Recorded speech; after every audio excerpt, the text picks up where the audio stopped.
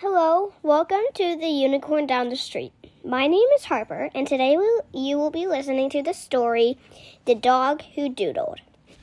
One day, in a faraway land, there was a dog who was half human. He only had the brain of a human and the hands of a human. He walked around looking quite weird.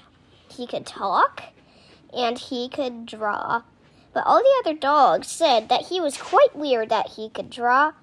So they decided to call him the Doodle Dog.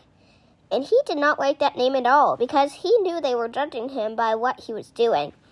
So one day he decided to go to Paris, where a lot of the art was.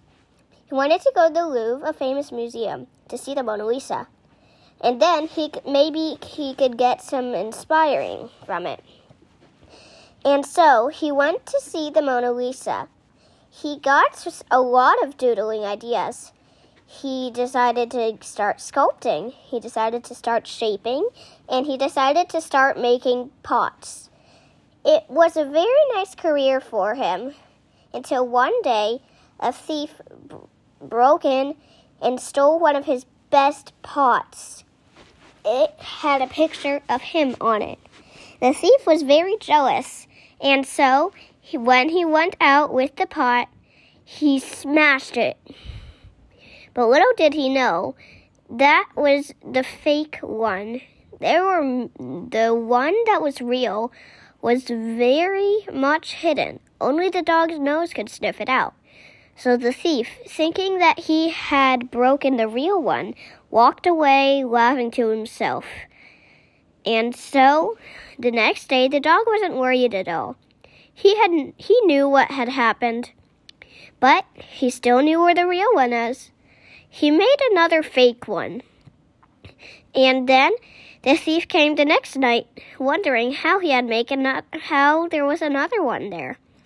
Thinking this was the real one, he laughed to himself, got the pot, and broke it. Night after night, the thief came, broke the fake pots, and went away laughing to himself until finally he knew he had kept being tricked by this dog. So, he decided to go on a mission to find the real pot. He searched the entire world in the deepest minds, and even in people's minds. And he even searched inside slippers, even though that wouldn't even be a normal place. And then he found that he had never been able to find it.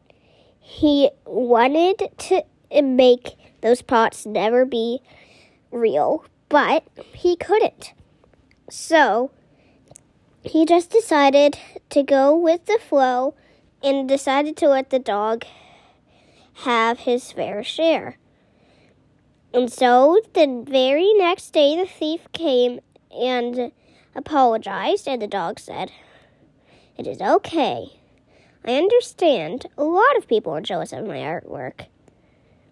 And the thief said, "Well, so was I. But I hope you can forgive me."